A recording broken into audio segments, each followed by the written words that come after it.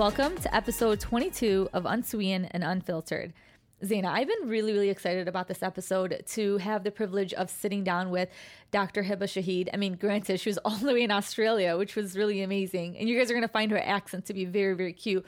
But I've learned so much in this episode. I don't know how you felt about it. I felt embarrassed because there's so much about my body that I didn't know. Like, I'm 26 years old. I feel like I should know why things are going on in my body and the reason that I'm feeling certain pain or the reason I'm feeling certain ways at, the certain time of the month. Like, I was really shocked that I didn't already know a lot of this information. Yeah, and today's guest is Dr. Heba Shahid, and just so you guys know, she's a specialized physiotherapist for complex female pain and endometriosis. Endometriosis sounds a little intimidating, but you guys, it's more common than we think. It actually happens to 1 in 10 women. Not only that, but Heba provides women's health and pediatric pelvic health services, including, like I said, physiotherapy, exercise, nutrition, that's a big one, and pain education. And her expertise and passion lies in treating complex pelvic conditions such as like period pain, pelvic pain, sexual pain, vagina. I can't even pronounce this one, and she said it so perfectly. I'm not gonna try. Let me try. Let me literally try, because I told her when we were doing this episode, I'm like, Heba, you say it. I'm not gonna say it, but it's vaginismus. I think I said it right. Yeah, I don't know. Yeah, you're like, I don't know. Any other chronic pain and everything. She's also an educator and mentor for pelvic health physiotherapy. Like I said, she is in Australia, but she's also international as well. And she has a blog, you guys. It's called thepelvicexpert.com. Visit it. Zaina, yes, you loved it. I did. I learned a lot just from like reading her blog. She makes it so easy to understand. Very personal. And very like put in layman's terms. Like, you don't have to be a med student to understand what she's saying. Like, I understood my body just by reading her articles. And I learned a lot, man. Like, I learned the true meaning of PMS. Like, when we talk about PMS, like, we just throw that term like around and, oh, she's in a bad mood because she's PMSing. It's like, no, that's don't give not it away. what I want people. There's just so much in this episode that I was like, oh shoot, that's why. Because I learned so much, like you said, about PMS, and there's something that was a shocker to me, and I think it was almost like a shocker to you too. We're like, what? I did not know this about PMS. But you guys, like the first 20 minutes, we get a little bit critical, very analytical, but then when we move on towards like the middle and end of the episode, we really, really talk about just those questions when in regards to sexual pain. I know that's something uncomfortable that you really don't go to a doctor and talk about. And then, like Zaina said, there's also that period pain. And then the biggest one of them all, migraines and headaches. Like, why do we get them? Where do they come from? And of course, unfortunately, Heba does deal with depression and anxiety, but the way she explained it was beautiful, but it's also just so sad in a way that this is what she truly experiences. So it was interesting to see that from her perspective. I love this episode. Yes. I learned so much. I mean, we are lucky that we kind of got a free appointment with the pelvic therapist, basically. Yeah. And you guys, thank you guys for sending in your questions for Heba, because she did answer all of them. She answered them like in details of how you can solve the problems that you guys were facing and any concerns that you guys had. So really, thank you guys for sending in those questions. Yeah, like pH imbalances. If you had a natural birth versus a C-section, does it still affect you down there the same way and everything? It was great. It was a great episode. And remember to follow us on Instagram at Unsweetened and Unfiltered, because we do want to have more episodes like this. And if you guys have any questions about the guests that we're going to have on, remember to follow us so that you can keep up to date about like what the next episode will be. Take advantage, you guys, because it's like a free session for you. So why not? How about before we dive into the episode, let's dive into our unfiltered advice. Okay, so this question is, hi, Dunya and Zaina. I recently moved to a new city where I don't know anyone. I don't know how to put myself out there and meet new people and make friends. I am in my late 20s, and I feel like most people in my age group already have their friend groups established. How can I beat my social anxiety so I don't end up a loner with no friends? Side note, I love your podcast because it's making this whole new no friends situation a lot easier, since I feel like I'm sitting in a room chatting with you all when I listen. Oh, thank you. That's so sweet. That's really sweet. And I've heard that a couple of times, and I was like, wow, people actually feel this way about us. They actually like our voices. Thank you. It's really, really nice. Zaina, you should relate to this. Well, sort of. So I moved to Chicago from Florida. I knew a few people, right? So I had my in-laws, I had my sister-in-laws, I have my cousin who lives 35, 40 minutes away. So I knew some people, but everyone has their own lives. Everyone already, like she said, has their friend groups established. Yeah. And for me, it was a little bit easier because I was going to school. and I was doing internships. So I was out there and I was meeting people, but it wasn't like friendship. It was like classmates that I got along with, or people that I did internships with that I really liked, but it wasn't like outside of a school type of relationship, you know what I mean? But when it came to like making friends, I felt like social media really did help me. I'm going to agree with that, because I would have never thought at my age now that I would have made new friends who I consider like my sisters. Yeah. And I think that whole like people already have their friend groups established, like that whole no new friends. Yeah. That's BS. I don't so believe in that. I'm over that. Yeah. Like, and you know what? Here's a tip for you. This is what I do sometimes, which is very interesting. Like there's some events on Facebook that I see that I'm really interested in going. And you know what? Sometimes your group of friends may not like have the same interests as you. And that's okay. That's totally okay. Some of my closest friends are not into what I'm into. So what I used to do is I would go on Facebook and I'd see which one of my mutual friends, even if they're acquaintances, who is going to this event. And if I see that they're going and it says that they're going, I literally message them like, hey, who are you going with? Do you mind if I like tag along?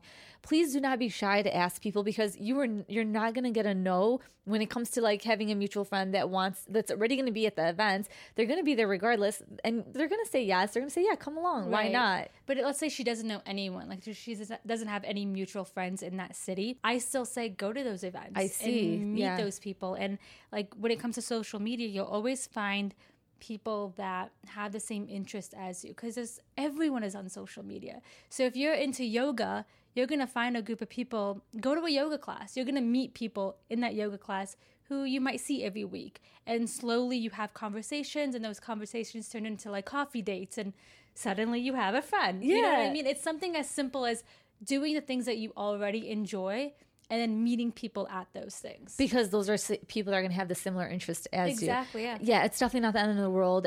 No matter what age you're at, you're going to make new friends. And I'm telling you, sometimes these new friends are going to be the best friends that you've always wanted. And the reason why I think it's because now you're mature, you know what you want. So the friends you're making right now are the friends that you are choosing. Absolutely. It's not you went to high school and you're stuck with these friends. No, these are people that you actually are choosing willingly. And so that's why it ends up being such a great relationship.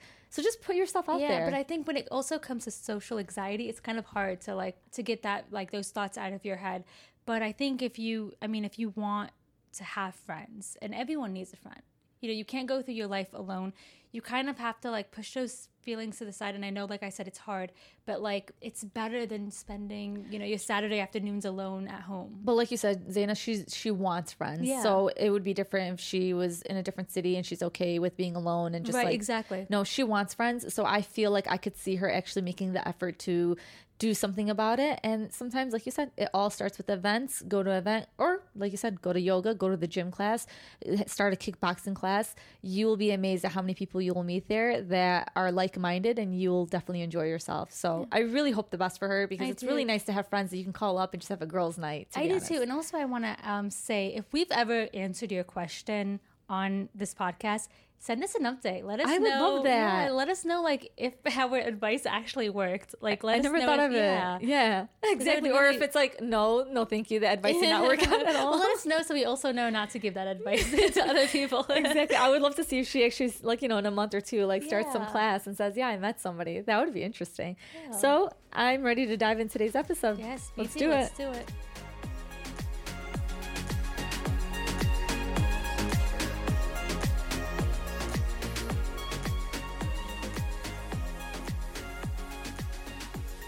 Before we dive into today's episode, we would love to shout out our sponsor, which is FabFitFun. FabFitFun is a seasonal subscription box. Guys, you're getting $200 worth of products for only $49.99. Basically, many of the products cost more than the entire box itself, which is crazy, honestly. And you're getting things in beauty, lifestyle, fitness, home, and wellness. So it covers like an entire spectrum of your life. Can I say that I love my Kate Spade lunchbox that I use every day now? What I like about it is you're getting like full-size products. So you're getting like the entire experience of like what that product really is. Because I feel like most products take time for you to start noticing a difference. So miss me with the samples. I really want the full size. Let me really indulge in this. I love it. Because you guys, self-care is self-love. And that's how much we want to try to promote it, because it's all around wellness. Yeah. And another great point of this subscription box is that you can customize it. So you're getting products that they know you're going to like. Basically, you feel feel like it's your birthday 4 times a year, don't you? Yes. It's just like a surprise, like, oh, hey, it's fall, and then you receive your fall box. I absolutely, truly love it. And it's like a little surprise in the mail. Like, yeah, you know it's coming, but then it comes and you're like, oh, shoot, these products are incredible. And you know our podcast is all about supporting women. So what I love about FabFitFun is they try to get all these products from mostly female-founded companies. And so many of the products are from female-founded companies. And each season, FabFitFun actually partners with a nonprofit to raise funds and awareness. So not only are you treating yourself, but you're also helping others. That's incredible. I did not know that. But what I also really love about the subscription box is that every season I'm discovering products that I end up falling in love with. My vanity right now is full of products that I stumbled upon because of FabFitFun. So as a reminder, it is a seasonal subscription box with full-size beauty, fitness, fashion, and lifestyle products. It retails for $49.99, but always has a value of over $200. But I think we can sweeten it up a little bit more, Zaina, don't you think? I believe so. If you use the coupon code UNSWEETEN, fully spelled out, you get $10 off your first box at www.fabfitfun.com. So I definitely think, ladies, it's time for you to treat yourself, get this seasonal box, a little surprise at the door. And like Zaina said, you get a coupon code that is unsweetened, fully spelled out, $10 off. And you can go and get your first box at www.fabfitfun.com. And please share your photos with us. We can't wait to see it.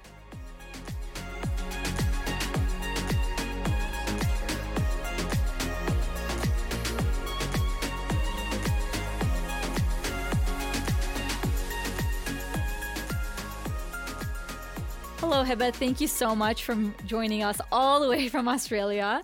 We're going to start off with why you chose this profession as a living, and if you actually want to talk about your title and what you are, and coming from a community where I don't want to say we're so ashamed about talking about our bodies, but we're not very open and comfortable about talking about our bodies. Hi, Dunya. Hi, Zaina. It's so good to be here. I'm so excited. So yes, my name is Hiba Shahid, and my background from a professional sense is in Australia. I am a physiotherapist, but I work in an area called pelvic health or women's health or pelvic floor health. Initially, I wanted to become a physio. I don't know why. I just, in high school, I don't even know how we make a choice about what we're going to do for the rest of our lives when we're only teenagers. But anyways, so I went to uni, and physiotherapy is a 4-year degree. And all throughout my degree, I'm like, what am I doing? This is so boring. I wasn't really really super motivated about it. But, I'm a studious sort of person. So I just, went through with the degree, passed it and everything. And then in my first year out of university, or as you guys call it there, I think college or something, started working in the hospital system. So you have a choice here if you want to go into private practice or if you want to work in the hospital system. So I decided to, all right, I'll just give it a go. I'll see if I like working in a hospital. And what happened was I injured myself really severely in my first 3 months out of university. So in the hospital, I was going to go help a guy kind of stand up. It was aged care. He had dementia. And then instead of going up, he kind of slammed himself down, and my pelvis just went like that. And, I kind of went into like a rotation. And then after that, the next, I was pretty active at the gym and everything as well. So I went, I'm like, oh, I probably just pulled a muscle or something. I'm a physio, but I didn't really think things through, or a physical therapist as it's known in the States. And so I went to the gym, running, weights, all that stuff. I was a bit hardcore back then as well. So I used to do what they do in CrossFit today. I used to kind of do it back then. The next morning I woke up and I couldn't move. I had this horrific pain in my pelvis, down my legs, nerve pain, my back. And I was just in this state of inflammation. Anyway, that was kind of the beginning of what, me kind of tuning into my pelvis. But then, it was kind of a journey after that, trying to find someone who could help me. And I was having a lot of pain, and the pain was pretty excruciating pain, a very, think really high inflammation, just a lot of pain continuously. And it was months before I finally found someone who was kind of a bit more expert in the pelvis. Even then, even though she was able to help me to an extent, a lot of my pain still didn't go away. And the problem with that was she was a general musculoskeletal orthopedic or physical therapist, and she didn't look at the pelvic floor at all. Okay, so she was kind of looking at the pelvis from an external sort of lens. And even though it did help, and by help, I mean, I went from not being able to walk. Like I couldn't walk. I was on crutches and I couldn't even walk.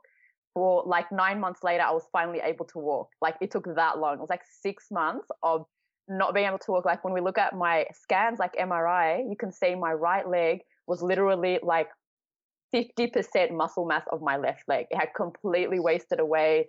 It was pretty horrific. Like when I think and look back, I'm like, oh my God, like how did I even survive back then? How did I live through this and keep carrying on and keep trying to find answers? So yeah, I saw this physiotherapist. She was able to help. I started doing muscle strengthening stuff, and she had a kind of approach where, you got to work on your pelvic floor. You have to strengthen your pelvic floor, do Kegels, squeeze, squeeze, squeeze, squeeze, squeeze, which is kind of the general type of attitude today that a lot of people have. Like, oh, everyone needs to squeeze their pelvic floor. Like everyone's pelvic floor is weak. Everyone needs, has bladder issues and stuff like that. So I need to work on squeezing. So that was kind of her approach. I tried to get back to work and I went into private practice at that point. Every time I tried to do a bit of physiotherapy on other people, I would re-injure myself. So it was like layer upon layer of injury and re-injury. So what I did was I was like, okay, what am I going to do with this degree that I just spent thousands of dollars on, and I spent 4 years of my life, and then, it's like it's a lot of work, right? So I then went online to try and find some, what other areas of physiotherapy can I work in? And then I just happened upon this course called Introduction to Women's Health, right, in physiotherapy. I'm like, oh, okay, I haven't done this before. All right, why don't I give it a go? It was a 5-day long course. So I went and I did this 5-day long course. And the thing with when you get like information overload, and this, I think we're going to talk about this later on, is like headaches and migraines. But yeah, it was way like information overload. A completely new area of physiotherapy that I hadn't, looked into at all. So then, I started working in that a little bit. And over time, I started to see a connection, because that's what women's health is. Women's health is all about the pelvic floor. Okay. I started to think about a connection between my pelvic floor and what was happening in my body. And then I was like, all right, you know what? I'll go and see a women's health physiotherapist. So then I went to see her. And initially I went to see her for bladder problems, because I had a lot of bladder issues, but I was kind of like, she might also have an idea about what's happening with my pelvic pain as well. So I was still having pelvic pain on a daily basis, but I was still working through it. Like I was like, I probably had like 8 to 10 out of 10 pelvic pain. It's pretty bad, but you just shut it off and you just get on with it sometimes. Some people like can't get on with it, but with me, I'm like, I'm not going to just sit at home and lie down in bed all day. Like I'm just going to work and do stuff and just live with this pain and just whatever. And so I went to see this physiotherapist, and she's talking to me, and I'm talking to her and I'm telling her my history. And even though I went to her for bladder issues, like problems with so here's the thing. A lot of people think only old ladies get bladder control problems, that you only accidentally lose control of your bladder if you're like old and have had kids and stuff, but that's not how it happens. So I had urgency and like busting to go feelings and like bladder control issues since I was a kid. And, I just grew up with that was kind of what happened to me. So I went to her and I kind of gave her this big history about my life, which is kind of like what I'm talking to you guys about. So I went to her and then she's like, you're ticking all the boxes of endometriosis, because I haven't even talked to you guys about period pain, but my periods when I first started menstruating were like, oh my God, off the charts, like just really horrific period pain, but I would still go to school and I would still do my work and do everything, but I would just live with this. Like, it's like, you have this, enormous amount of pain, but you just kind of deal with it. And I think a lot of women do that, especially in today's society. We just shut our pain down. So anyways, I had all these symptoms of what was called endometriosis, and we'll talk a little bit more about that later on as well. But then now we have this like really complex thing of like, okay, she's got period pain, she's got bladder pain, and then bowel issues, and then she had this musculoskeletal injury as well. So you had this like really, really complex kind of pelvic pain. And I'm only kind of touching on the little bits and pieces. But this is kind of what I do now when I see women, is I see women who come to me after having seen so many different therapists, so many different doctors, so many different health professionals and medical professionals and alternative professionals, like just so many people having had this long history of a lot of different things happen around their pelvis. But then something was like the big trigger for it. But then they come to me and they're like, I have endometriosis. they might come to me for that. But then when we talk about it, it's like this long history from like, oh yeah, when I was 5, this happened. And when I was 10 and I got my periods, that happened. And when I, and you see it becomes this long thing of what we call, quote, complex pelvic pain, unquote, right? So it's not as simple as we like to think. And you guys are probably like, oh my God, I think I'm a little bit overwhelmed. But that's what it is. Pelvic pain is not simple. It's never just one thing. It's always a lot of things. And that's because there's a lot of nerve supply, there are a lot of organs down there, there's a lot of muscles down there, and there's a lot of feelings as well. Like our thoughts and feelings affect what happens in our pelvic region. Okay. And as females, especially, we can have, and you touched upon, things being a bit taboo in our culture, that those things also impact on what's happening in our pelvic floor. So long story short, it started as I didn't know what I'm doing to okay, I can't treat people anymore. So what am I going to do? So then I did this women's health course, and then I learned about myself through learning about, through going to a physio myself, a women's health physio myself. And then after that, it was just a massive exponential learning curve for me. I went and did every single course available on pelvic health. And that's when I'm like, this is my passion. This is what I really want to do. I could feel it in myself. And I knew what it was like to go from 10 out of 10 pain to 0 out of 10 pain. And this is 10 out of 10 pain for years. I was in pain for years on a daily basis. Today, I barely have any pain. It just comes and goes, if I'm really stressed or something. So I know what it's like to go from really, really bad to, okay, I can, I don't even have to think about my pain anymore. And I can help other women get to that point. And that's kind of what my mission is now. It's like, okay, get the education out there, teach people, you don't have to live with these issues. It's not something, it's not in your head. It's not, you're not making it up. It's real. And there is a way out. You don't have to live with it for the rest of your life. And so, yeah, that's kind of what brought me to what I do today, which is I work in private practice here in Sydney. And I only see women who have pelvic pain and sexual pain. That's kind of all I see. I don't really see weak pelvic floors and new mums and all sorts of stuff like that. I just see pain, which is kind of a specialty upon itself in women's health. But yeah, I did set up an online kind of blog where I tried to get as much information about women's health out there as much as possible so that women could get educated, society could get educated, and, we can start to take back our health and start putting our wellness in our own hands instead of just, living with it. You're absolutely right about that, because I feel like, I don't know if you agree with this, Hiba, but we do normalize our pain. We think that this is normal, this is okay, but you should not be experiencing no pain within your body, and you should check it out. But I think as women, we are hesitant when it comes to our private area somewhat, and we feel like, oh, I'm a little anxious, I don't want that to be checked out or whatnot. And you did mention pelvic floor a couple of times. Can you let our listeners know what a pelvic floor is exactly and what it consists of?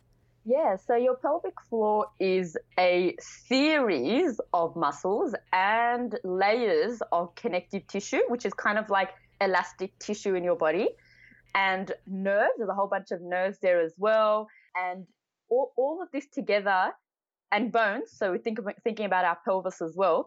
All of these together make up your pelvic floor. So a lot of people, when they think pelvic floor, they often think about the Kegel muscles, which are the muscles that when people imagine pelvic floor, they imagine this one muscle that goes from the pubic bone to the tailbone. That's kind of the picture that most people have in their mind when they think that, if they even think that at all.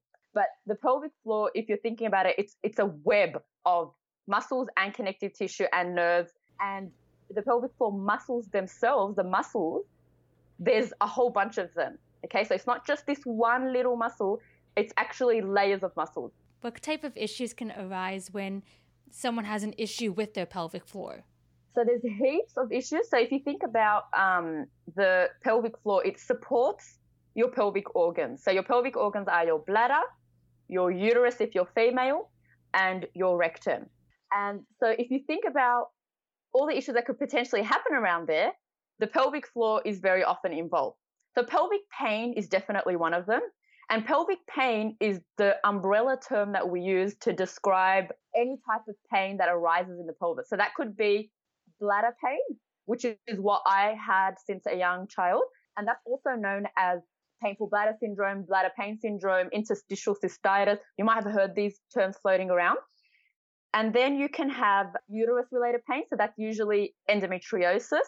But the thing with endometriosis, and we'll talk about that a little bit later, is it's not limited to the uterus. It's actually outside of the uterus.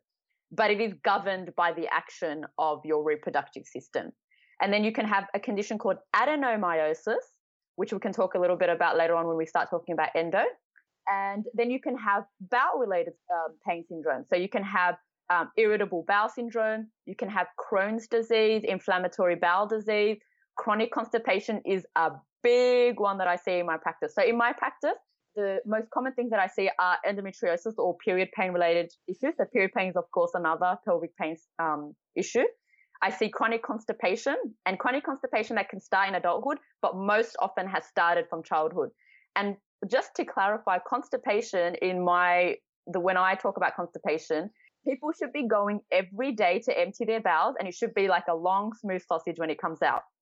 So if you're like little pebbles, or it's really clumpy and hard to get out, or you're sitting there for 20 minutes, half an hour to get it out, that's constipation. If you're going only twice a week or 3 times a week, that's constipation, okay? Constipation, if you're not going every day with a long, smooth sausage, you're likely constipated. So that's often what I see in my clinic. And then the other thing, of course, is sexual pain. So that's pain that you get with any type of intimacy.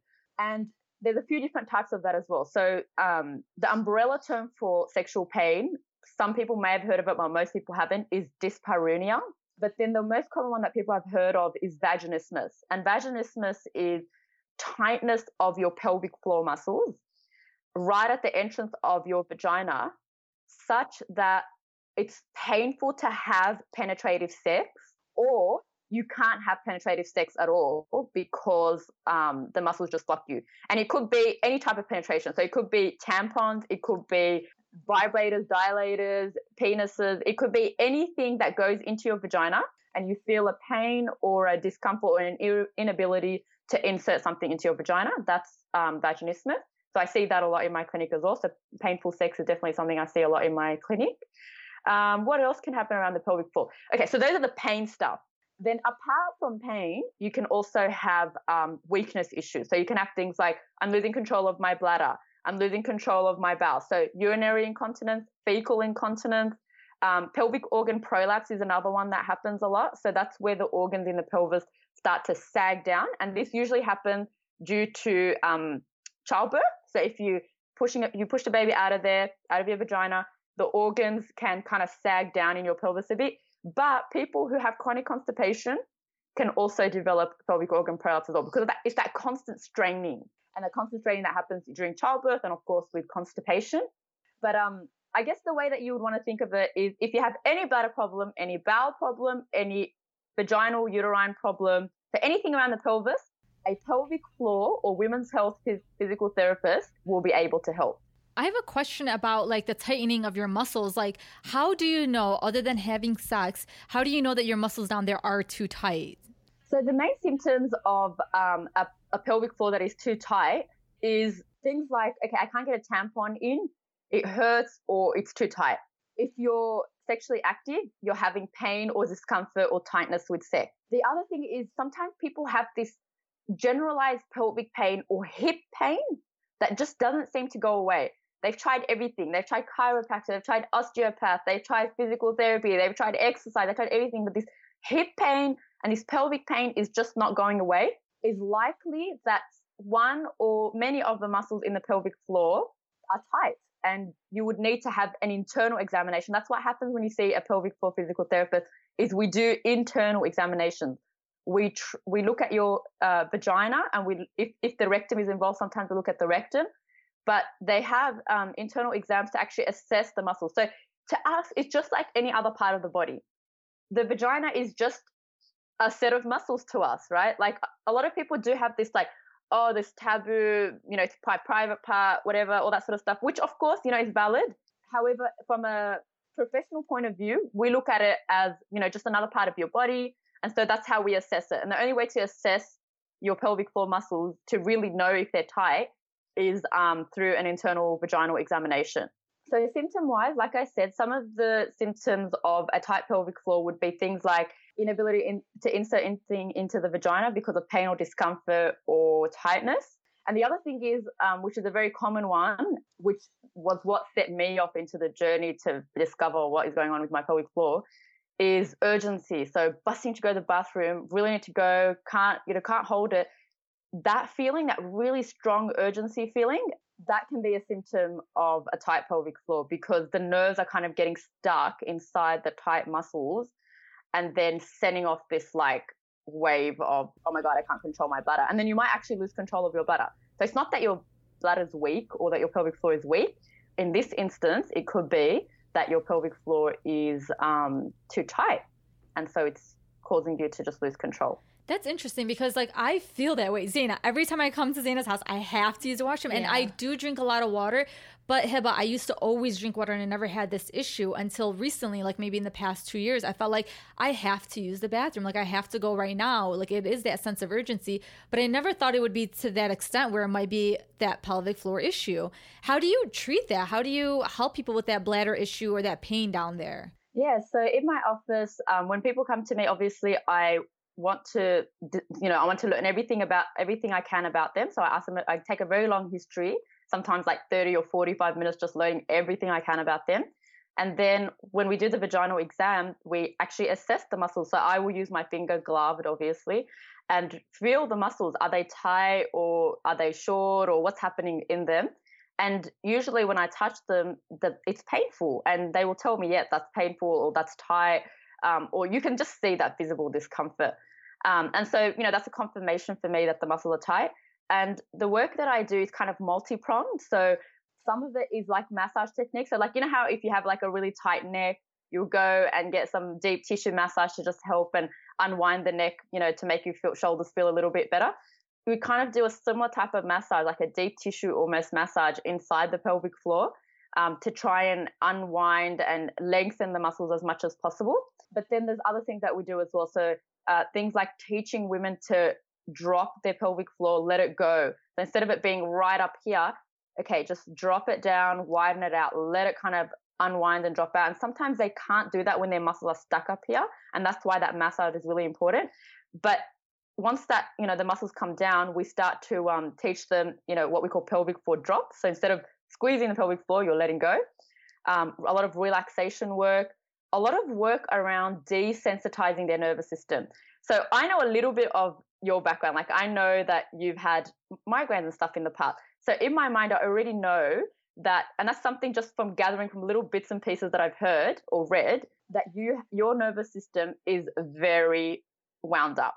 Okay. So a lot of the work that I would do with someone who also presents with nervous system issues like migraines or, sciatic nerve pain or something like that is working on desensitizing the nervous system. And there's a few different things that we can do. So sometimes it's like certain yoga stretches, which help to allow the nerves to move a bit better. It could be, meditation, relaxation techniques. It could be something called TENS, so transcutaneous electrical muscle stimulation. So it's like, I don't know if you've seen it, but sometimes people, they have these little patches that they put, if they're in pain, they put these little patches on their neck and it sends like little electrical pulses into their neck. And then, so you can do the same thing, but inside your pelvic floor. So you can do stuff like that. So there's a massive toolbox of things. And exercise is definitely part of it as well. We're trying to get those muscles to stretch, relax, unwind, all of that. We do something called nerve flossing techniques, which is trying to get the nerve to move through the tissue without being stretched and uncomfortable. So there's heaps of different things that I do. And a lot of it as well is education. So educating them about pain, why you are in pain, what happens to your body when you're in pain, how can we bring that pain response down just by understanding what pain is. Because the research all shows that understanding pain reduces pain. It's so interesting because I don't think a lot of us even realize how important and vital the pelvic floor is and how much it impacts our body. I want to move on to period pain. I think a lot of women think that period pain is supposed to be extremely painful, and we kind of self-medicate when it comes to like our periods. But can we talk about what normal periods should feel like? The misunderstanding around period pain is crazy. Like, what we put ourselves through and accept for ourselves and tell ourselves is normal is just mind blowing. So let's talk about what a normal period is. So a normal period should not be excruciatingly painful. So let's make that clear. Anyone who tells you that period pain is normal is 100% wrong. Okay, period pain is absolutely 100% without a shadow of a doubt not normal. When you first get your period, you may get some mild cramps. Okay, so you might get a little bit of mild cramp. It's like someone squeezing your arm, just squeezing your arm a little bit, like just squeezing it a little bit tight. And that's because your uterus is getting ready to squeeze out some blood. So you might have a bit of mild cramps. It should feel just like someone's just squeezing your arm. It shouldn't feel that painful at all. As you're going through your period, you may feel like a little bit of maybe some heaviness of your pelvis and maybe just some like a mild sensitivity. But most people don't feel anything at all. Most people who have healthy periods don't feel anything at all. They're just aware perhaps that, something's coming out of their vagina. But if you're wearing a tampon or a cup, you might not even be aware of it at all. The first day might be when you would have these mild cramps. Maybe the second day you might have a little bit of a dull ache, okay? But then after that, it should be relatively pain-free. It should feel like nothing. It's just your body's trying to get rid of anything that's left over in those uterine walls. Once your period is done, obviously you should have no pelvic pain at that point. When you ovulate, which is usually about 2 weeks before your next period starts, some people might feel a little bit of a twinge, okay, but it should not be painful again.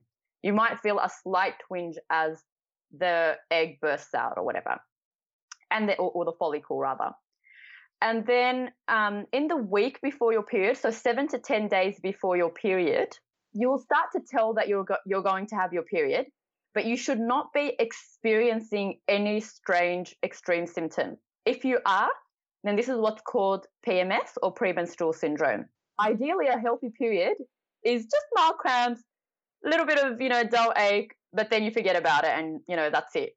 But unfortunately, that is not the case today. We have so many women who are experiencing excruciatingly painful periods that could be, before the period even starts, they feel this enormous amount of pain, right? And when the period starts, the first few days are really painful. Some people might feel pain throughout their entire period. Some people feel extreme pain at ovulation. We have this real pain problem happening with our periods right now. And, it's growing. It's getting worse and worse. And because there are so many people who have such horrible periods, because it's common, right? Because it's common, we exchange the two words, common equals normal. But that's not it. It is not normal. Cancer is common, but cancer is not normal, okay? Period pain is common, but period pain is not normal, okay? And the other thing is the length of your period. Periods should be about 7 days maximum. We're now seeing a lot of people with extended periods, 10-day periods, 12-day periods, 30-day periods. It's crazy. Okay, so what's a healthy period? Short, light, very minimal pain. If you're not having that, your period is not normal. Wow, that's like, okay, so I think I have a normal period, which is good. Zena, what about you? I do get some pain. I feel like as I got older, the pain kind of went away. But I remember when I was in college having to stay home a few days because I couldn't.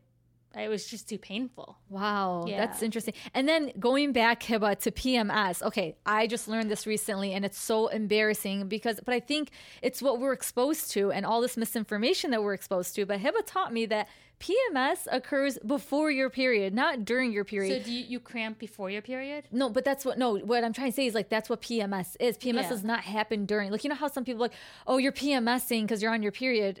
But Hiba, can you debunk that, please? Yeah, absolutely. I mean, how people are oh, what are you on your periods or something? Yes. And you're you get so angry and you're no, I'm not on my periods. But that behavior that you might be having, which is that, quote unquote PMS, is actually in the week before your period. I mean, that's why it's happening.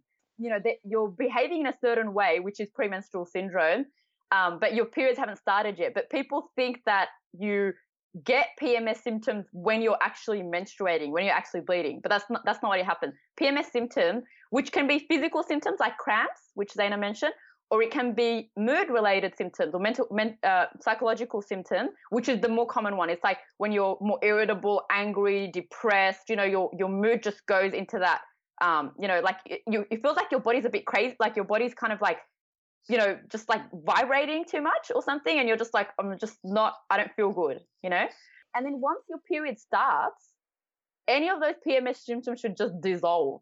Like you should not be crazy moody and all that on your period. Obviously, if you've got extreme period pain, you're not going to be happy, like obviously. But when a woman has, PMS-like symptoms outside of that week before her period, it's likely she has another syndrome or another disorder or whatever. It's called PMDD. So it's menstrual dysphoria disorder. Okay, so it's where you feel this physical and psychological symptoms throughout your cycle, not just in the week before your period. That is so interesting. I don't know. I hope I'm not the only one that didn't know that PMS or doesn't occur. Like I really thought it occurs while you're on your period because that's what I was taught. But it makes sense because how many times in your, like I've noticed one time where you're like, I just started crying and then the next day I realized, oh, I got my period. And it happens to me where like I'll get angry at like the stupidest tiny little things. And the next day I'll wake up and I'm like, that's why I was so like emotional. Yeah, it makes sense. It makes total sense. And you know what? As women, we don't think about our bodily functions. We just think, oh, it's my period. It's that time of the month. That's it. You get it over with and you move on. But you really don't assess how you feel before, during, and after. And I think that would have been great to be able to educate ourselves about our bodies. Before we move on, Hiba, we have a few listener questions or questions from our listeners. One of them is, does natural delivery and a C-section have the same effect on your pelvic floor? No, they don't actually have the same effect. When you give birth through your vagina undergoes a lot of stretch. So the muscles of your pelvic floor need to stretch a lot. And so women who have a vaginal birth are more likely to get things like pelvic organ prolapse because of that stretch of the muscles and the tissue down there. Some people can also get little minor they might get tears in their pelvic floor if you give birth vaginally as well. So just like, if you have like a sports injury, if you overstretch a muscle, in baseball or something like that, you can injure your shoulder. The same thing kind of happen in your pelvic floor from childbirth. Women are also more likely to get things like stress incontinence, so leaking with coughing, sneezing, laughing, jumping, running, that type of thing. But women who have cesarean sections, they can still get pelvic organ prolapse, but we often see that it's usually uterine prolapse, because what happens is when they go in and they cut through the tissues in your abdomen and the muscle in your abdomen, it obviously will impair the integrity of your tissue around your uterus. And so your uterus can sometimes prolapse from that as well. But more often we see with cesarean section issues of tightness. So once your C-section scar heals and thing, you get a lot of tightness around that C-section. So a lot of people can often get tightness of their pelvic floor because everything kind of tightens. So it's not the same. It's not a rule, but as a trend, we see more tightness of the pelvic floor with cesarean section or nothing at all, no change at all. And with childbirth, we often see more bladder issues and prolapse issues. So because we had another question, like after you give birth, do you suggest that they do see somebody like you to help them out down there if they feel like a little bit different? I mean, that's like the best way to take care of yourself after you've given birth in regards to our body down there. 100%. I believe that every single woman that gives birth, either vaginally or through a C-section, must have a pelvic floor or women's health physical therapy or physiotherapy assessment done at about 4 to 6 weeks postpartum if you've given birth vaginally, or 6 to 8 weeks postpartum if you've given birth through a cesarean section, okay? Because nobody's going to look at your pelvis and your abdomen to such a degree, to such an expert eye, like a physical therapist who specializes in women's health does, okay? Not even your gynecologist, not even your general practitioner, physician, whatever, nobody. I can tell you this with 100% certainty. So please see one. And it's never too late. if you gave birth 20 years ago and you'll still think you have issues from that birth you gave 20 years ago, we can still help you. I see women in their 80s and 90s sometimes, well, not today, not anymore, but when I used to work before I specialized in pelvic pain, we see women through to every age, okay? So it doesn't matter, and it's never too late. The research shows that with 8 weeks of help with a physical therapist who specializes in women's health pelvic floor, you can often resolve most of your symptoms. So yes, please see someone. Yeah. So, and before we move on to the next topic, when it comes to sexual pain, that is something that can be treated, and it can help a woman, again, to not feel pain down there when she does have sex. Absolutely. So if you have pain with sex, the only person who can help you release those muscles is a pelvic floor physical therapist. You can go to all the psychology in the world, but if your muscles are tight, if your actual muscles are restricted, mental health professionals will only be able to help you with the emotional symptoms associated with that, but the physical symptoms of tight pelvic floor can only be helped by seeing a pelvic floor physical therapist. So please, absolutely, and that's what the research shows.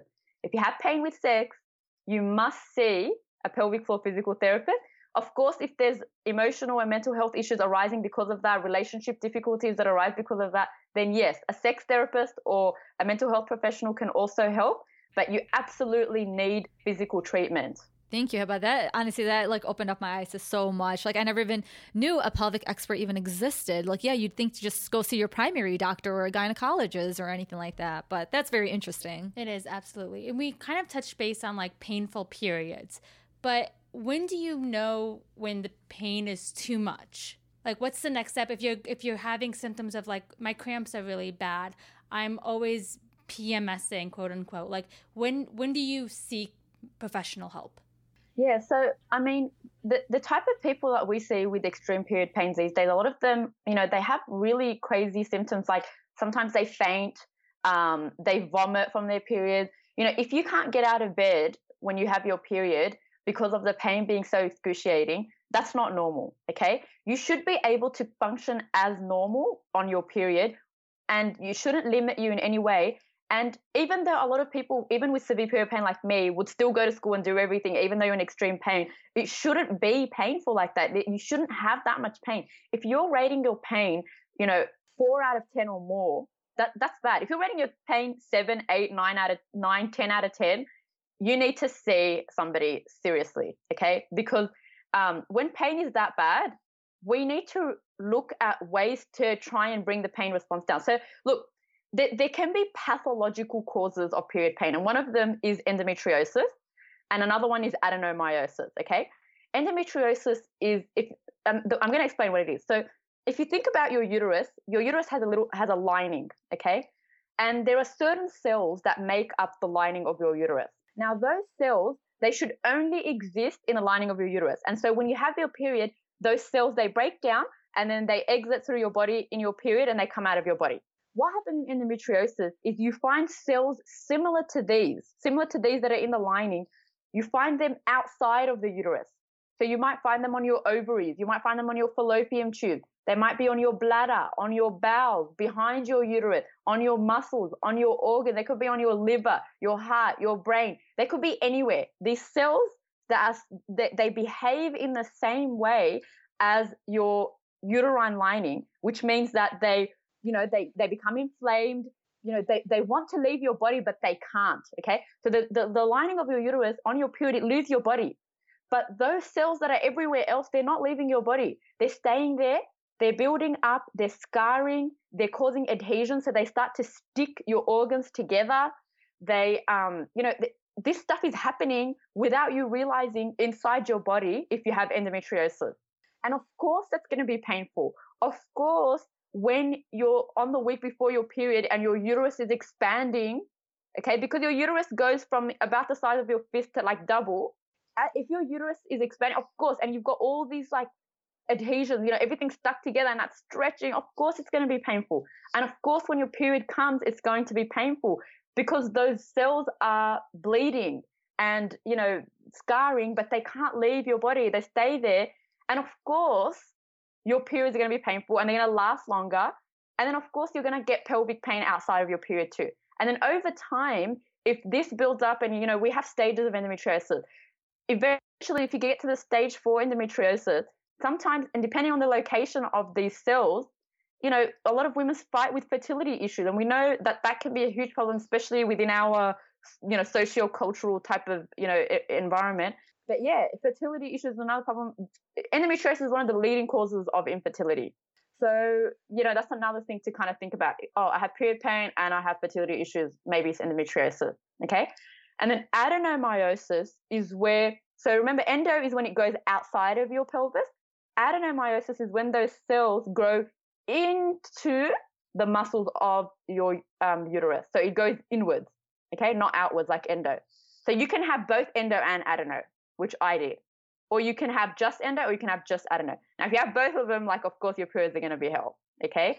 And adeno is probably more pain, like in terms of period pain itself, adenomyosis is supposedly more painful. So it's important to know these things because it means, how am I going to address it? What do I need to do to take care of myself so that I'm not in so much pain all the time?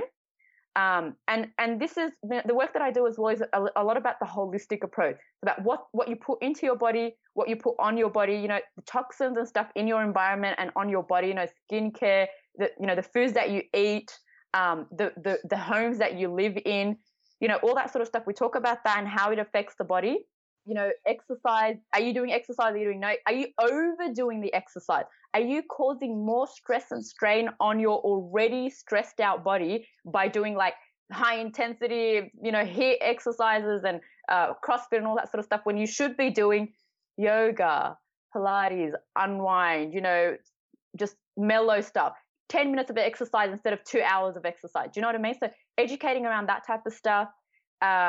And kind of that holistic thing, bringing in that pelvic floor physio. So in terms of, period pain, yeah, it could be something pathological like endo or adeno, but then it could also just be what you're eating and the way that you're exercising. It could not be pathological. It could just be like functional. Like, I eat so much bread all the time and my tummy does not like bread and I'm gluten intolerant or something. And if I just stop bread, my period pain goes away. Do you know what I mean? Like stuff like that. Finding out what are your triggers, and then it could be, inflammation in your body. So with period pain, there's a lot of different reasons it could be happening, and it's about getting to the bottom of it. And you don't have to live with severe period pain. I mean, we could just change it with a couple of herbs and a couple of dietary changes, and your periods could be so much better. There's things like that. Does that make sense? Yeah, sometimes it could honestly just be a simple fix, but it's up to you to want to go and get it fixed and wanting to just like own up and be like, you know what, this is not normal. I need to stop desensitizing myself to this pain, because like I hope whoever's listening to this realizes that yes, period pain is not normal. And I read on your page, you just made a few adjustments. Like you have like a mainly vegan diet. And then you also said like you do Pilates, you do yoga, you also even do meditation for stress and everything. But I also read that there's this surgery. I don't know if you recommend it or not, but it's called, I believe it's like the excision surgery. Are you familiar with that? Is that something you would recommend? Yeah. So if you have endometriosis, and the endometriosis is active and it's causing obviously pain and so on, then yes, you will definitely need to have a laparoscopic surgery done with an advanced laparoscopic surgeon who specializes in excision surgery, to remove these growths from around your body so that we can stop that inflammation process. So often what we do is in the lead up to surgery, we do all the, like, I guess, prehab or pre-op stuff, right? So change your diet, fix your exercise, get your pelvic floor down, do all that stuff before the surgery to try and get your baseline to as low as possible. So we don't want you going to surgery with this high amount of pain, high amount of inflammation, high amount of stress. I'm going to bring that right down. And then you go into the surgery, they cut out all that growth. And then after the surgery, you continue on with your lifestyle and dietary changes to stop that endometriosis from going again. Now, ideally, you should only ever have one surgery done by one excellent surgeon. But unfortunately, today, we are having a lot of girls having had 5, 10, 15 surgeries under a surgeon or I don't know what happened. Maybe it's just poor understanding of endometriosis, but they've had a lot of surgeries. Like sometimes I have patients that have had 15 surgeries. That is not right. You did not have the right surgery to begin with. And that's, you shouldn't be having that many surgeries, because the problem with surgery is that it causes more adhesion. Okay. So you're actually increasing your risk of developing more endometriosis on those scar tissue anyway. So ideally you want to have only one surgery, and then, or one surgery with one really great surgeon, and then you're doing all the dietary lifestyle. Endometriosis is a holistic. You cannot look at it with surgery is going to fix me. There is no way on earth surgery is going to fix you, okay? It's just one part of the puzzle. Endometriosis affects you at a multi-system level. So you have to address the pain, you have to address the stress, you have to address the diet, you have to address your abdomen, your pelvis, your mental health, everything, okay? And I had the surgery done, and it was, for me, I had the one surgery with a great surgeon, but before that I did all the diet lifestyle stuff, and after that I continue all the diet lifestyle stuff. Now, I don't recommend that everyone follow the same diet that I do. For me, that's what works. Everybody's different. So it's about trying to find what works for you. For some people, it's if I just eliminate dairy, I feel great, and that's good. For some people, it's if I have to have a plant-based diet, I cannot have meat, and that's me. If I have even a little bit of meat, I get so constipated, I just can't. So I'm like, you know what? I'm not even going to bother. I'm not going to do that to myself. But everybody's different, okay? So it's about finding what works best for you. And definitely with period pain endometriosis, a plant-based approach does work better. And there is some research that shows that a gluten-free approach also works better. Yeah, gluten-free isn't just a phase or a new fad or anything. Oh, yeah, absolutely. It actually does help you. 2 questions before we move on to battling with depression and anxiety. One of them is how common is pelvic pain, and how common is endometriosis in women? So pelvic pain as an umbrella term to define, all the different pains that can occur in your pelvis. They say that it affects about 1 in 5 women, but I think it's more. But let's go with 20% of women have some type of pelvic pain. But I honestly believe it's more, because 20% of women have period pain, right? And honestly, sometimes it feels like 80% of women have period pain. Yeah. So I don't even know how accurate those statistics are. And endometriosis, they say 10% of women have endometriosis. That's 1 in 10. We all know 10 people. So we all know at least one person with endometriosis. But I think it's more than that, to be honest. When I look at, society today and the amount of women who are, if 80% of people are having period pain, of course, maybe 40% of them are having endo. But from a research base, they say 1 in 10 have endo, 1 in 5 have period pain. And as a pelvic pain in general, they say 20%, but honestly, I think it's more, because if you just put period pain, that's already 1 in 5. So it's probably more than that. Yeah, because somebody asked that because they never even heard of it, and that's so interesting. I was about to say, now they know a term. It's not just PMS or period cramps. There's an actual medical term for it. I think once people do realize that exists, they're going to step forward and say, you know what, I think I might have this. One thing that I wanted to add was that these statistics are often taken in from white population. Okay, now I went to an Islamic school, and we had 30 girls in our class, and I can tell you that at least 5 of them had severe period pain. And now when I look back and I contact these girls, every single one of them have endometriosis, right? So that's 5 out of 30. What's that? That's that's 20%, right? So or it's a good proportion of the class. That's 25% of people. And that's so what I'm trying to say is, I think in our Arab Indian population, I feel like it's way more than 1 in 10 we have endometriosis. Yeah. And in my class, at least half of the girls had period pain, but 5 of them had excruciating severe period pain. And seriously, I contacted them because I just wanted to know. And they all ended up having endo, and they were all having fertility issues today, 20 years on. That makes sense. No. You're right, Heba, because I remember in high school, there was a girl, she used to have to be escorted out of the school with a wheelchair when she was on her period. You knew that it was that bad for her. I don't know if she was on her period or approaching her period or whatever, but it was around that time of the month for her, and she would be escorted. And I felt bad for her because it would be embarrassing because everybody knew why. For her, it would be embarrassing, but again, it shouldn't be. It's just, it does happen. It's not normal, like you said, just because it's common, it's not normal, but it would happen. I've seen that before. And something that you mentioned earlier that I kind of want to go back to is I noticed that when I drink or I have a lot of caffeine, my cramps and my pain that month is insane. So it does impact your body is everything that you consume and everything that you put in your body impacts in ways that you would never even imagine. Absolutely, absolutely. And you know, like for example, that girl that you just mentioned, I would be like 99% sure she has endometriosis. You know, like just like that, just that fact that she had to be wheeled out on a wheelchair. Yeah.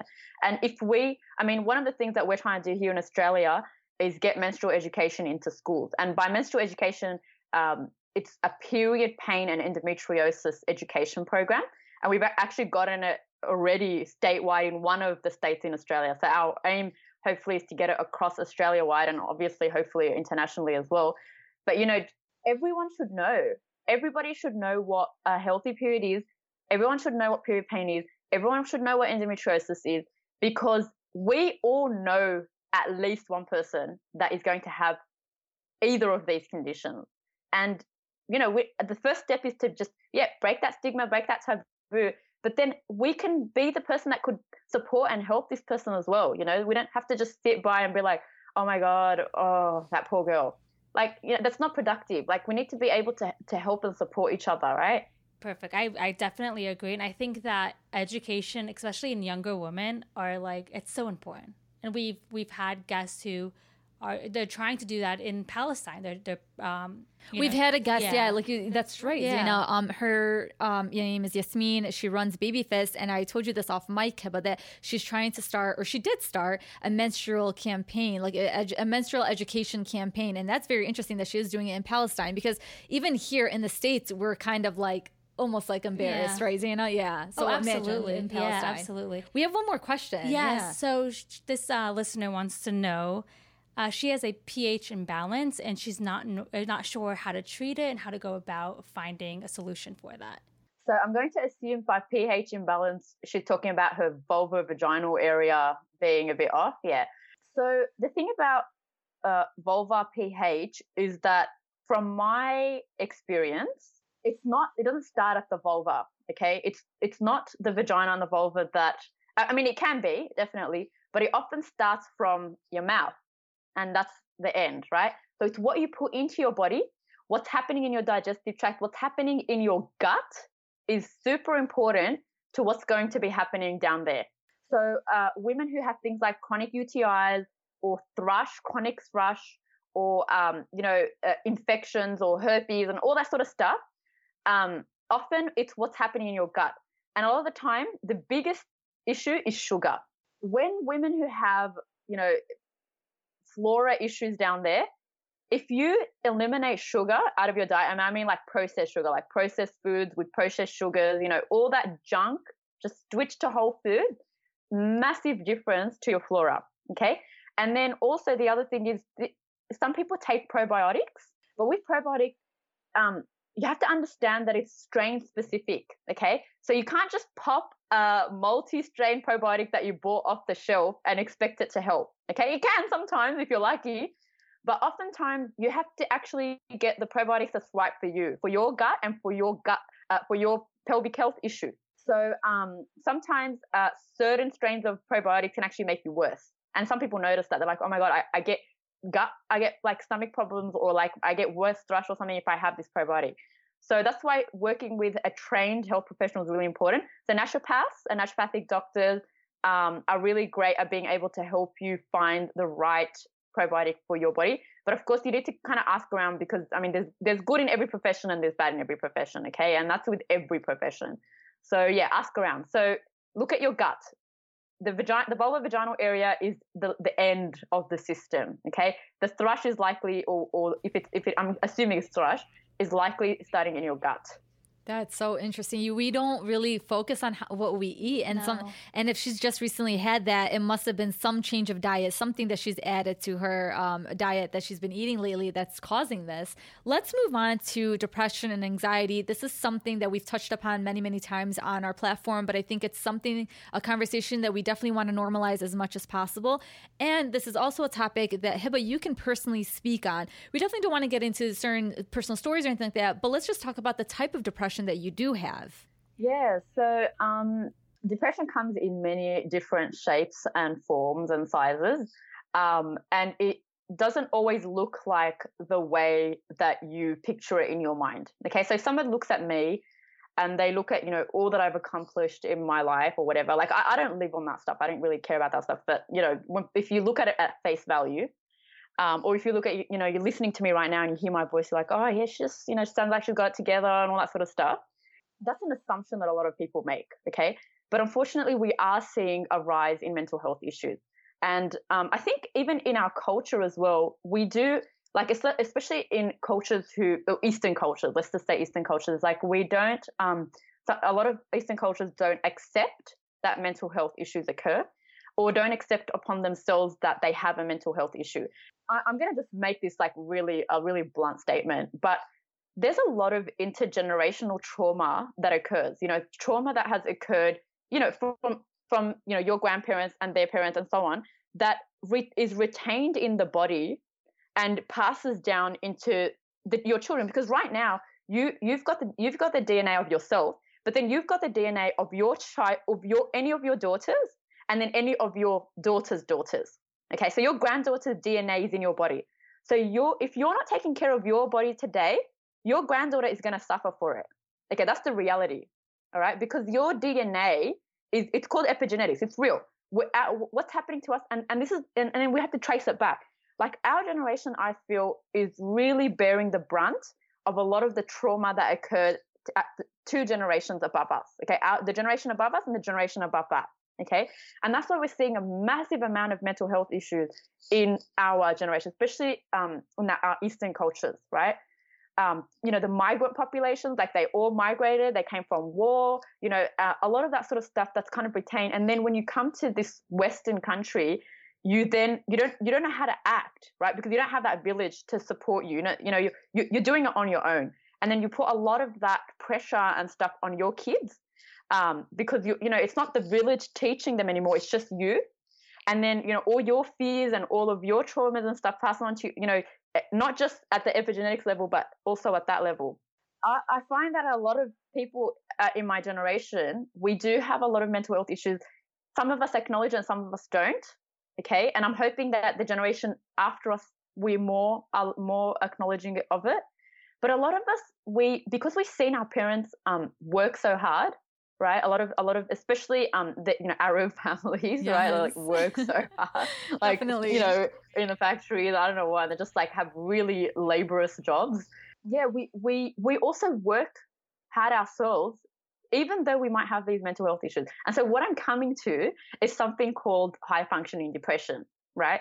So you're so functional in society and at home and in life and whatever, with your friends, your family, everyone, you're so functional that no one could possibly ever imagine that you could be depressed, right?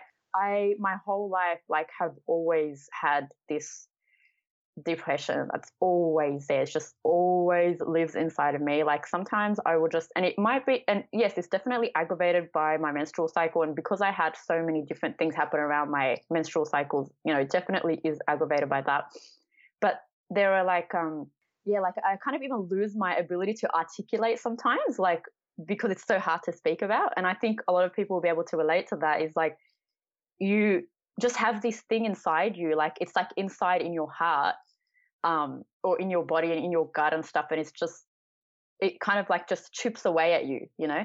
And for me personally, I kind of lived with it, and I was always angry as a kid, and I always had headaches, and I always had stomach aches.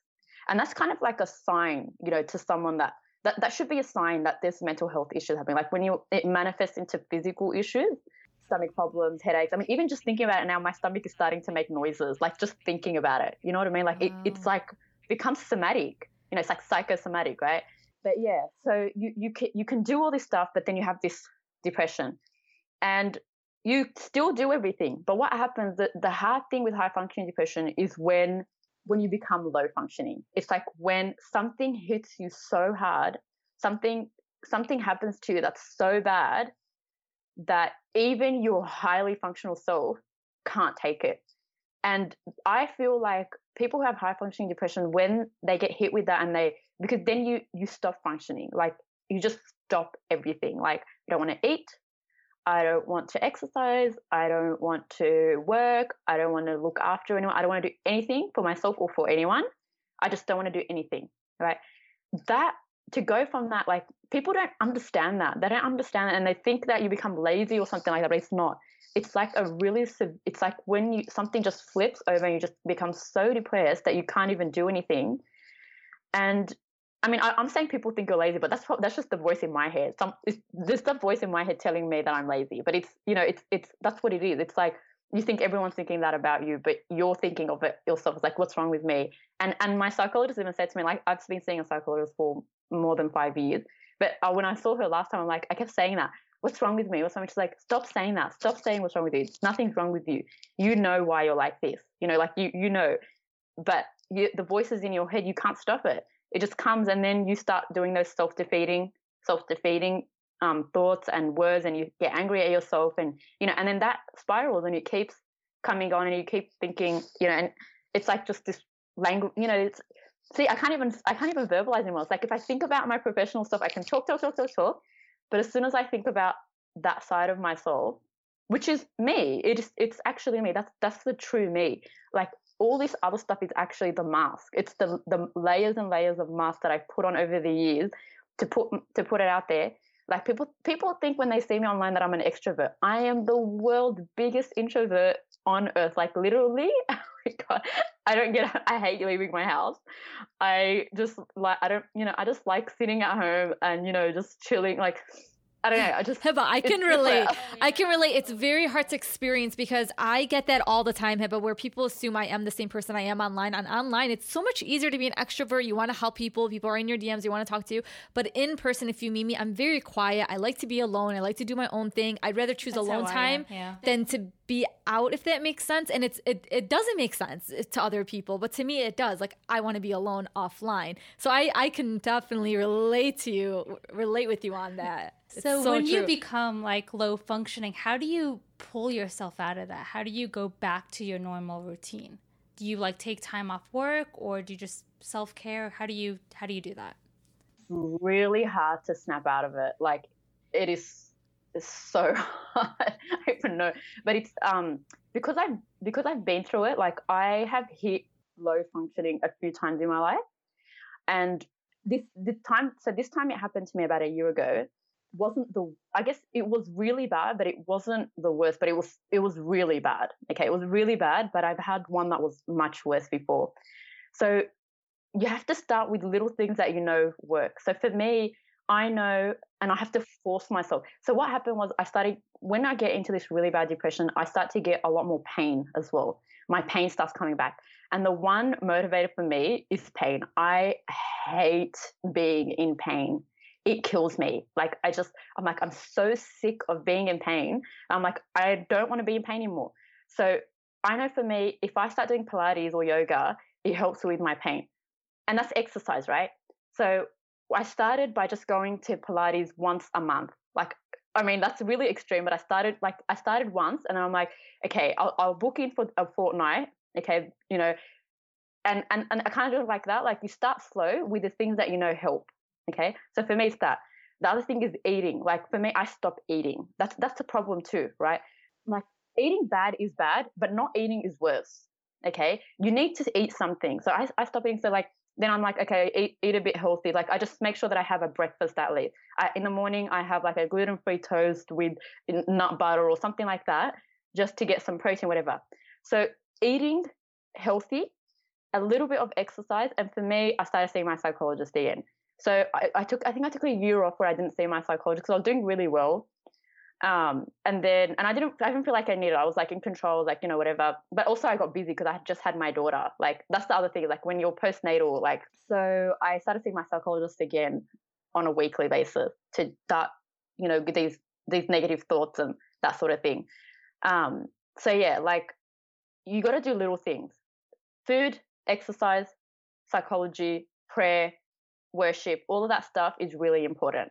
Little bits. And don't feel bad if you can't do it. And that's the hardest thing for me, is the guilt complex. Like, my guilt complex is just crazy. Like, I just have, like, for example, like cleaning the house, you'll sit there and you'll just like be like, okay, I got to clean the house. Oh my God. Okay, I wake up in the morning, I got to clean the house. Think about all the things you need to do in the day, and clean the house is always there. and you just feel guilty if you haven't done it. And then it's like, okay, avoid it, feel guilty a bit more. And like just that constant cycle of, it's like you force yourself to feel guilty. It's like you live in a cycle of guilt. That's what I feel like sometimes. It's like, I could do it and get it out of the way. Like the other thing is like sometimes like answering my patient emails, I could answer them on the day I can answer them the day after work, or I would drag it out right until the day before work. Like that is a big problem with me. Just living in that constant stress, guilt cycle. For some reason, my body likes to be like guilty. It likes feeling guilty. It likes feeling stressed out. And I don't know, but it's so easy to, because I tried it once. I tried answering all my emails the day after work. And then for the rest of the week, I felt amazing. But I relate to that because like, I feel like stress keeps me going. Like it's a motivator. Do you know what I mean? Because when you're not stressed, when you have nothing to motivate you, you're like, I'll just chill at home today. But like when I have something to do, like the days that I work, I'm up at like 6:30. I'm like out of the door. I'm doing all these things. But like the days that I have off, I am lazy. I have nothing to do. Like, so I understand that completely. I want to move on to migraines. So I know you said that you experienced migraines as early as the age of 4. But before we get into that, can you just explain what the difference between a migraine and a headache is? Because I think there's some confusion there. I always wondered, yeah. So a headache is kind of the global term that's used to define any pain in your head, neck kind of region, facial, anything like that.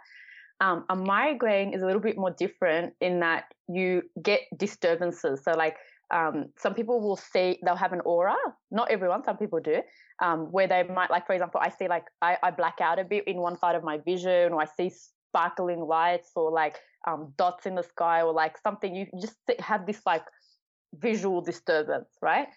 And then people with migraines can't tolerate sounds, smells, and sights. So like bright lights, forget about it. Loud noises, no. Smells can be really, really, really overwhelming. And you might get nausea. Like the longer your migraine goes with these stimulants, you can get like nausea. Some people actually vomit as well. And sometimes you get like ringing in your ears, like a really sharp pounding, ringing in your ears. It's very overwhelming. It can be one-sided, or it can be both-sided, or it can shift between sides as well. But yeah, it can be really, really overpowering. And a migraine, like I think I've been through every single headache there is out there. And a migraine is certainly the worst of them all. Like migraines kill me. Like if I have a migraine, sometimes I know this is bad to say, but sometimes I feel suicidal. I'm like, I can't do this. I can't bear this pounding in my head. Like it's really bad.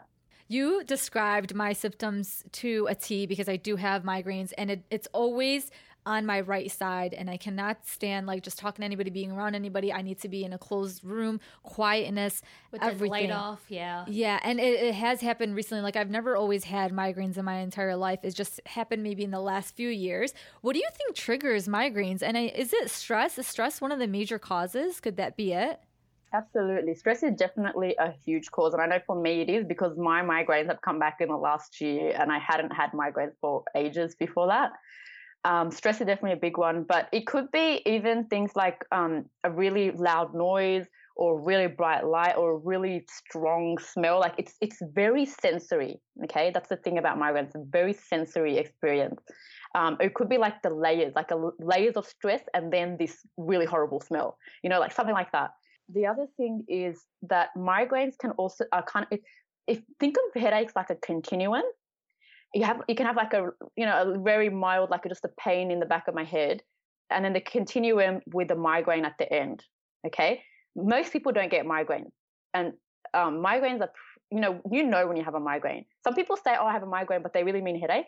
Migraines are horrible. Like you literally need to be in a quiet, dark, no smell room. Like you can't even be outdoors. It's just too much. Like I can't drive. If I know I'm going to get a migraine, if I'm driving, it'll be at night. Whoa, it'll be horrible. But if you think about the continuum, migraine at the end, I find that some people can be triggered from a basic headache into a migraine. So it could be even things like posture, like the way that you're sitting at your desk. Like right now, you're sitting kind of turned to the side, and you're turned to the right. So you might be impinging on your right joints. Do you know what I mean? So it could even be things like posture, the way that you hold yourself. You always kind of tip your head to the right. It could be things like that. So what I actually found is that it's good to actually go and see a musculoskeletal orthopedic physical therapist or osteopath or chiropractor, somebody who works in that, to kind of see what's happening around your neck and even your ribs, like what's happening in your neck and your rib area.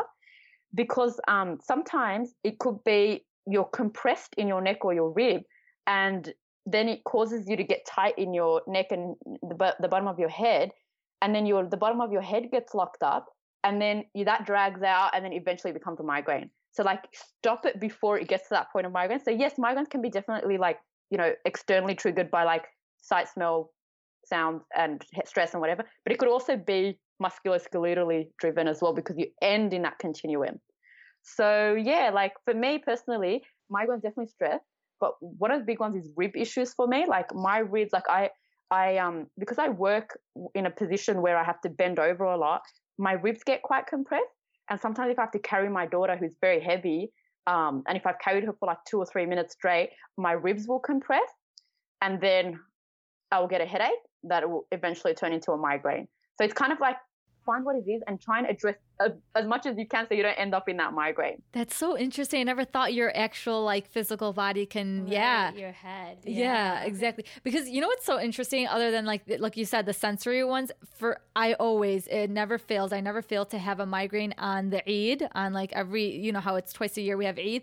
I always have to go home early from like our morning festivities, because it's like when you go to the prayer, and mashallah, we come from a large Muslim community. So there's so many people, so many sounds, everybody's talking, everybody's meeting each other.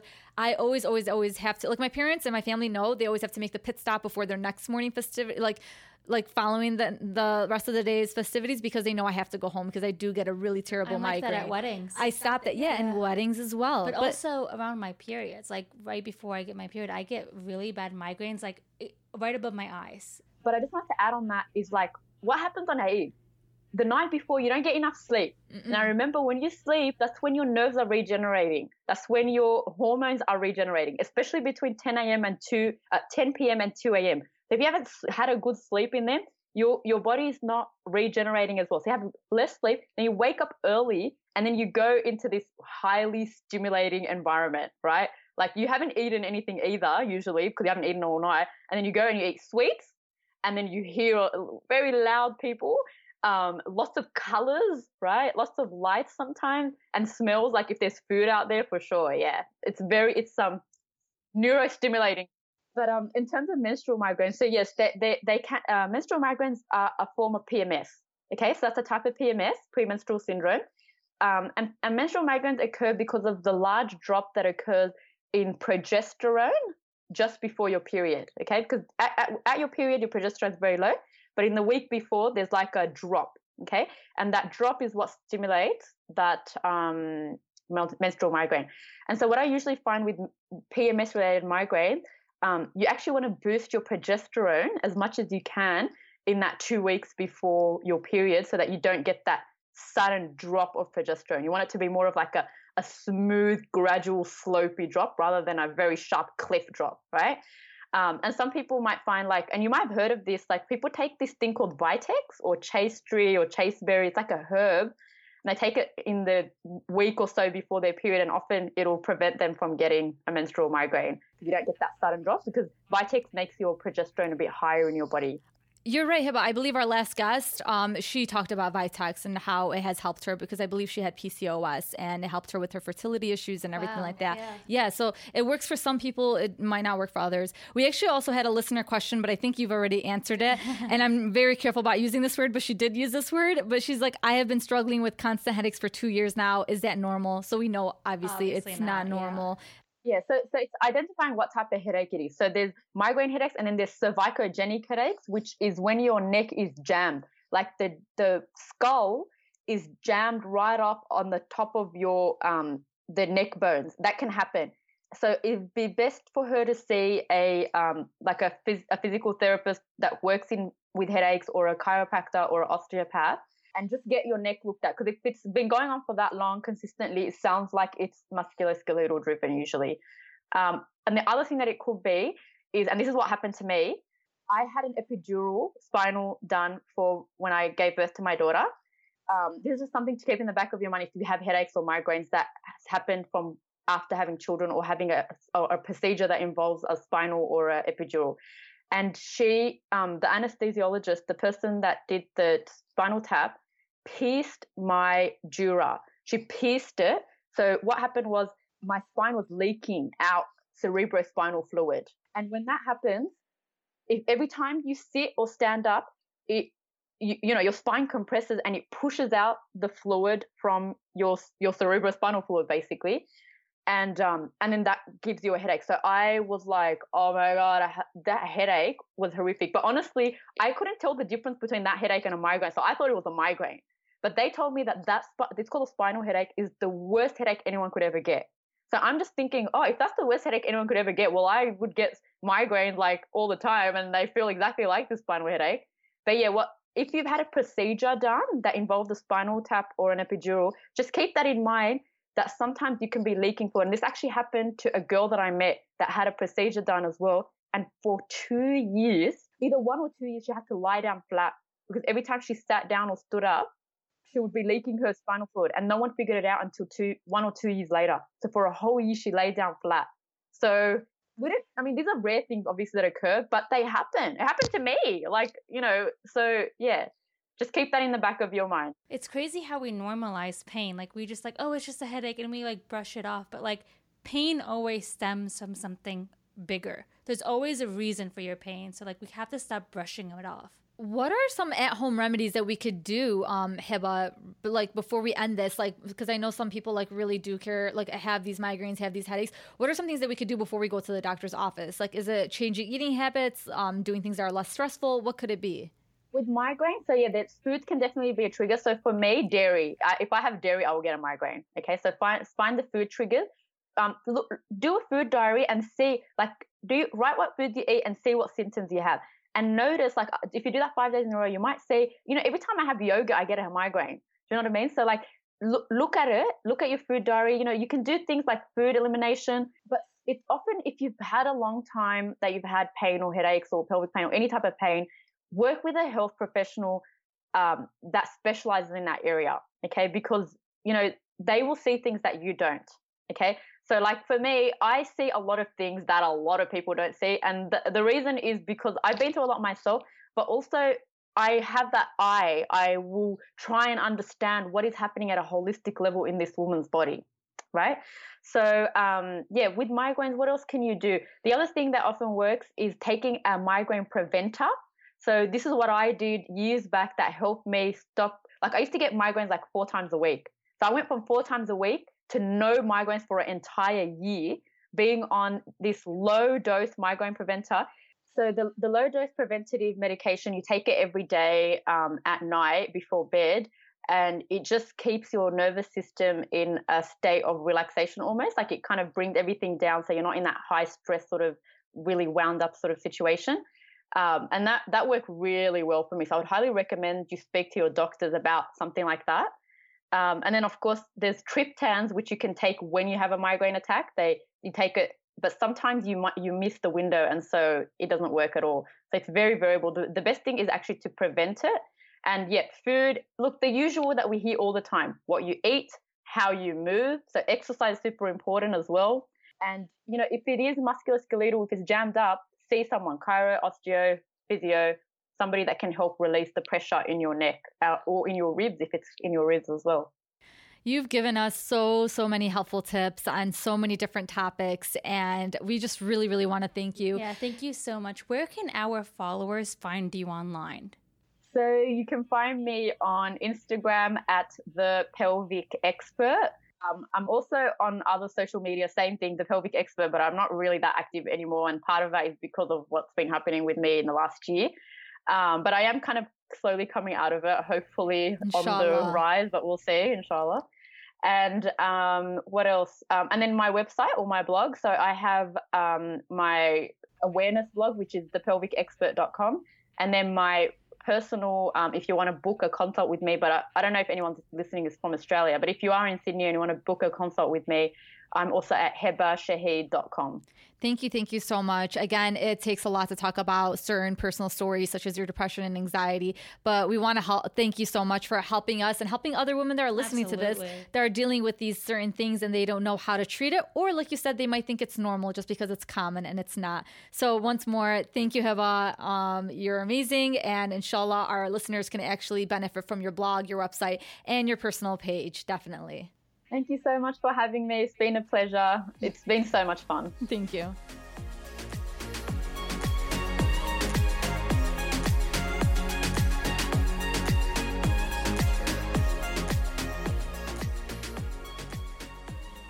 Welcome back to our unfiltered afterthoughts. I feel like I'm so in tune with my body. Like, I know what's going on inside. Things that I just never thought of. I never even realized there's such a thing as a pelvic floor and what it houses and where does period pain come from. You guys, PMS, these freaking memes and all this stuff that deterred us and like made me think that PMS only happens when you're on your period. It's not. I never knew that. In movies and TV shows, it's just what we've been taught.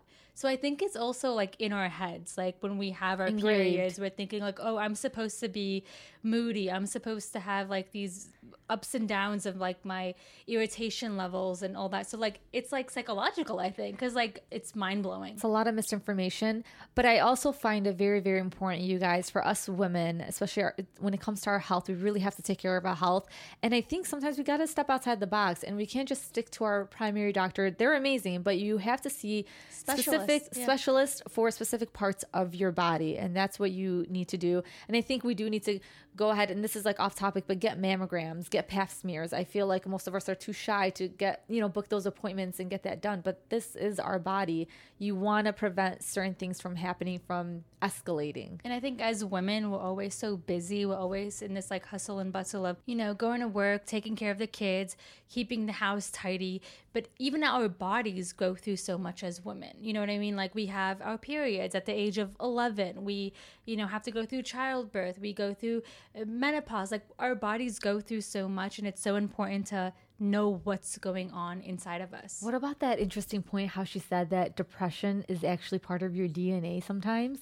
Yeah. I was like, that is, and she's like, it's proven. Like, it's not, she's like, it's not something I'm just saying. She's like, it is proven that we've talked about like trauma that trickles down, but it's that trauma that's now part of our DNA because of our ancestors. And I was blown away when she said that. I was like, wow, that's just, I never would have ever imagined that. So it's selfish of us not to take care of our bodies because we have to think of our daughters and our granddaughters and our great-granddaughters who will have that body composition passed down to them because of the choices that we've made. She did say, yeah, we can stop it. Like we can go and take care of ourselves. So when we do have children, they should be fine and they can be taken care of.